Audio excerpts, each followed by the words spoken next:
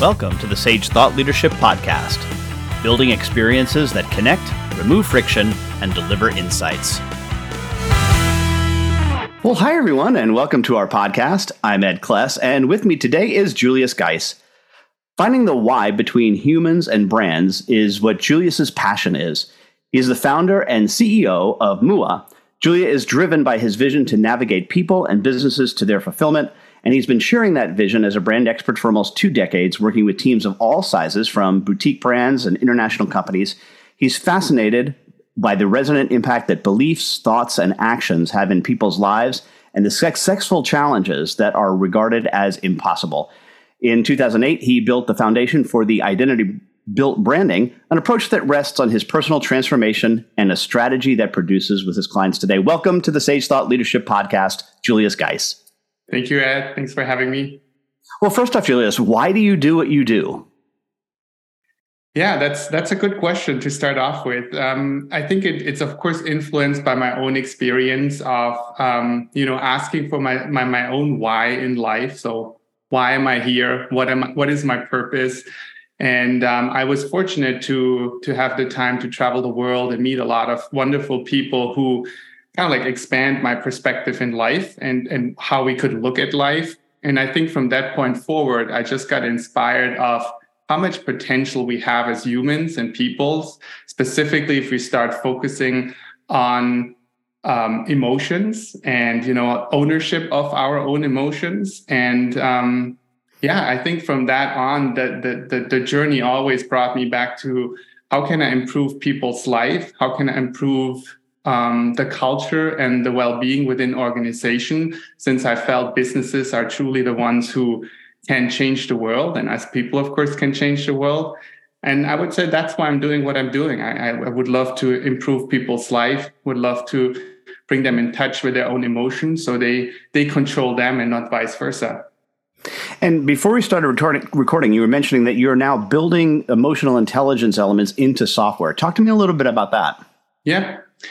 I felt when I talk with people about my passion, like identifying emotions, become aware of emotions, that it's hard for people, like at least that was the feedback. I feel that like there's an understanding and a curiosity, but it's really hard because we're not necessarily trained. Like if you look at schooling or education, it's not that we are trained in becoming emotionally aware, right? So it's rather something that we just overdo in a second. Yeah, I'm fine. I'm all right. So but we're not really spending a lot of time and understanding what does it take to become truly aware of something that makes me happy or something that doesn't make me happy. So software for me, technology in general, is a great vehicle to introduce people towards the concept of emotional intelligence, which ultimately is recognizing and understanding as well as managing your emotions. And that's ultimately what MUA does.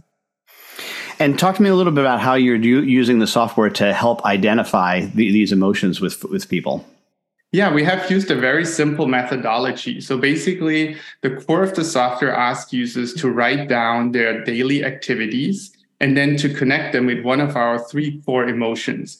And the unique thing on MUA is that we're using symbols instead of words, which makes it much easier for people to resonate or respond to a question, how did I felt about something, or how did I feel about something? So at MUA, let's say you have a client meeting. After the client meeting, you go back into our software, and then the software asks you, how did you feel about that meeting? And then you have a heart that stands for anything that's energizing, a flame that comes from burnout. So that was an experience that rather drained you, and a line that is a neutral response. You do one of the 3, and that's it. And then it conglomerates these together and then gives you some coaching as to what you should be looking for in the future? Yeah, ultimately, it encourages you to do it over and over again. And through these repetitions, you think about it as a muscle. Like I like to compare with a fitness studio or something. Like emotional intelligence ultimately is like a muscle.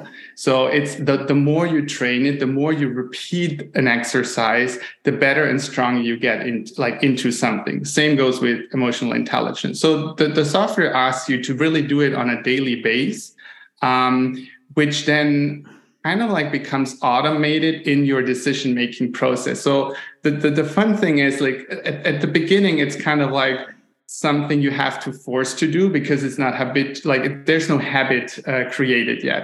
But after time, it becomes super simple to just respond within the software. And even outside the software, you learn kind of like there's this process that you do subconsciously every time you be involved in an activity. You kind of like ask these questions subconsciously. And the magic happens when you start designing your life around them. You understand, well, if I do these things rather in the morning, then they don't drain me as much as if they do it in the afternoon. Or if I don't have any client meetings on Wednesdays, it really gives me time to think better. Or in team communication settings, you are able to articulate now, where do you need help and why do you need help versus you stating just something like, I'm overwhelmed, which nobody can really help you with because it's just too generalized. So MUA helps you find these nuances between emotions that help you articulate them better and also develop or redesign your daily work setting towards your potential ultimately. Would one way to say that is that you're really trying to manage your emotional capacity as opposed to just your time capacity? Yeah, like MUA has nothing to do with time management or anything like that. So it's purely based on reflection, retrospective. So it goes really quickly. So usually it's between 5 and 10 minutes a day.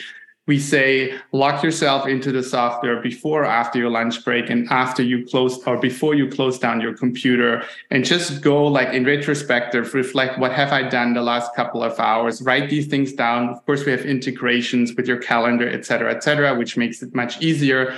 Then you assign them to these type of emotions. We also offer journaling. We help with journal templating. So MUA is really about reflection, and becoming aware of how we react to our daily stuff. And Julius, we have an exit question that we ask all of our guests, and that is, who is a hero of yours and why are they a hero? Also a good question. And my answer would be Deepak Chopra. To me, like he was very inspiring through my journey. I met him several times and I admired on him that he was able to introduce ancient philosophies into the modern world in a way that people could resonate with. I felt also he was one of the first who brought mindfulness and spirituality into business context, and kind of like that to me made him a very important person in my own journey. And lastly, Julius, how can somebody contact you? Best for me is LinkedIn. I'm very active on LinkedIn, so just search my name, Julius Geis, or of course email. It's julius@wemua.com. All right, Julius Geis, founder and CEO of MUA, thanks so much for being a guest on the Sage Thought Leadership Podcast. Thank you very much. Review and subscribe by searching your podcast player of choice for Sage Thought Leadership Podcast.